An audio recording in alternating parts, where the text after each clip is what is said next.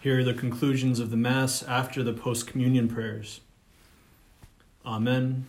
Dominus vobiscum, et cum spiritu tuo, ite missa est, Deo gratias. Placeat tibi, Sancta Trinitas, obsequium servitutis mei, et presta ut sacrificium quod oculis tuae majestatis indinius obtuli, tibi sit acceptabile, mihique et omnibus proquibus illud obtuli, sit te miserante propitiabile, per Christum Dominum nostrum. Amen. Benedicat vos omnipotens Deus, Pater et Filius et Spiritus Sanctus. Amen.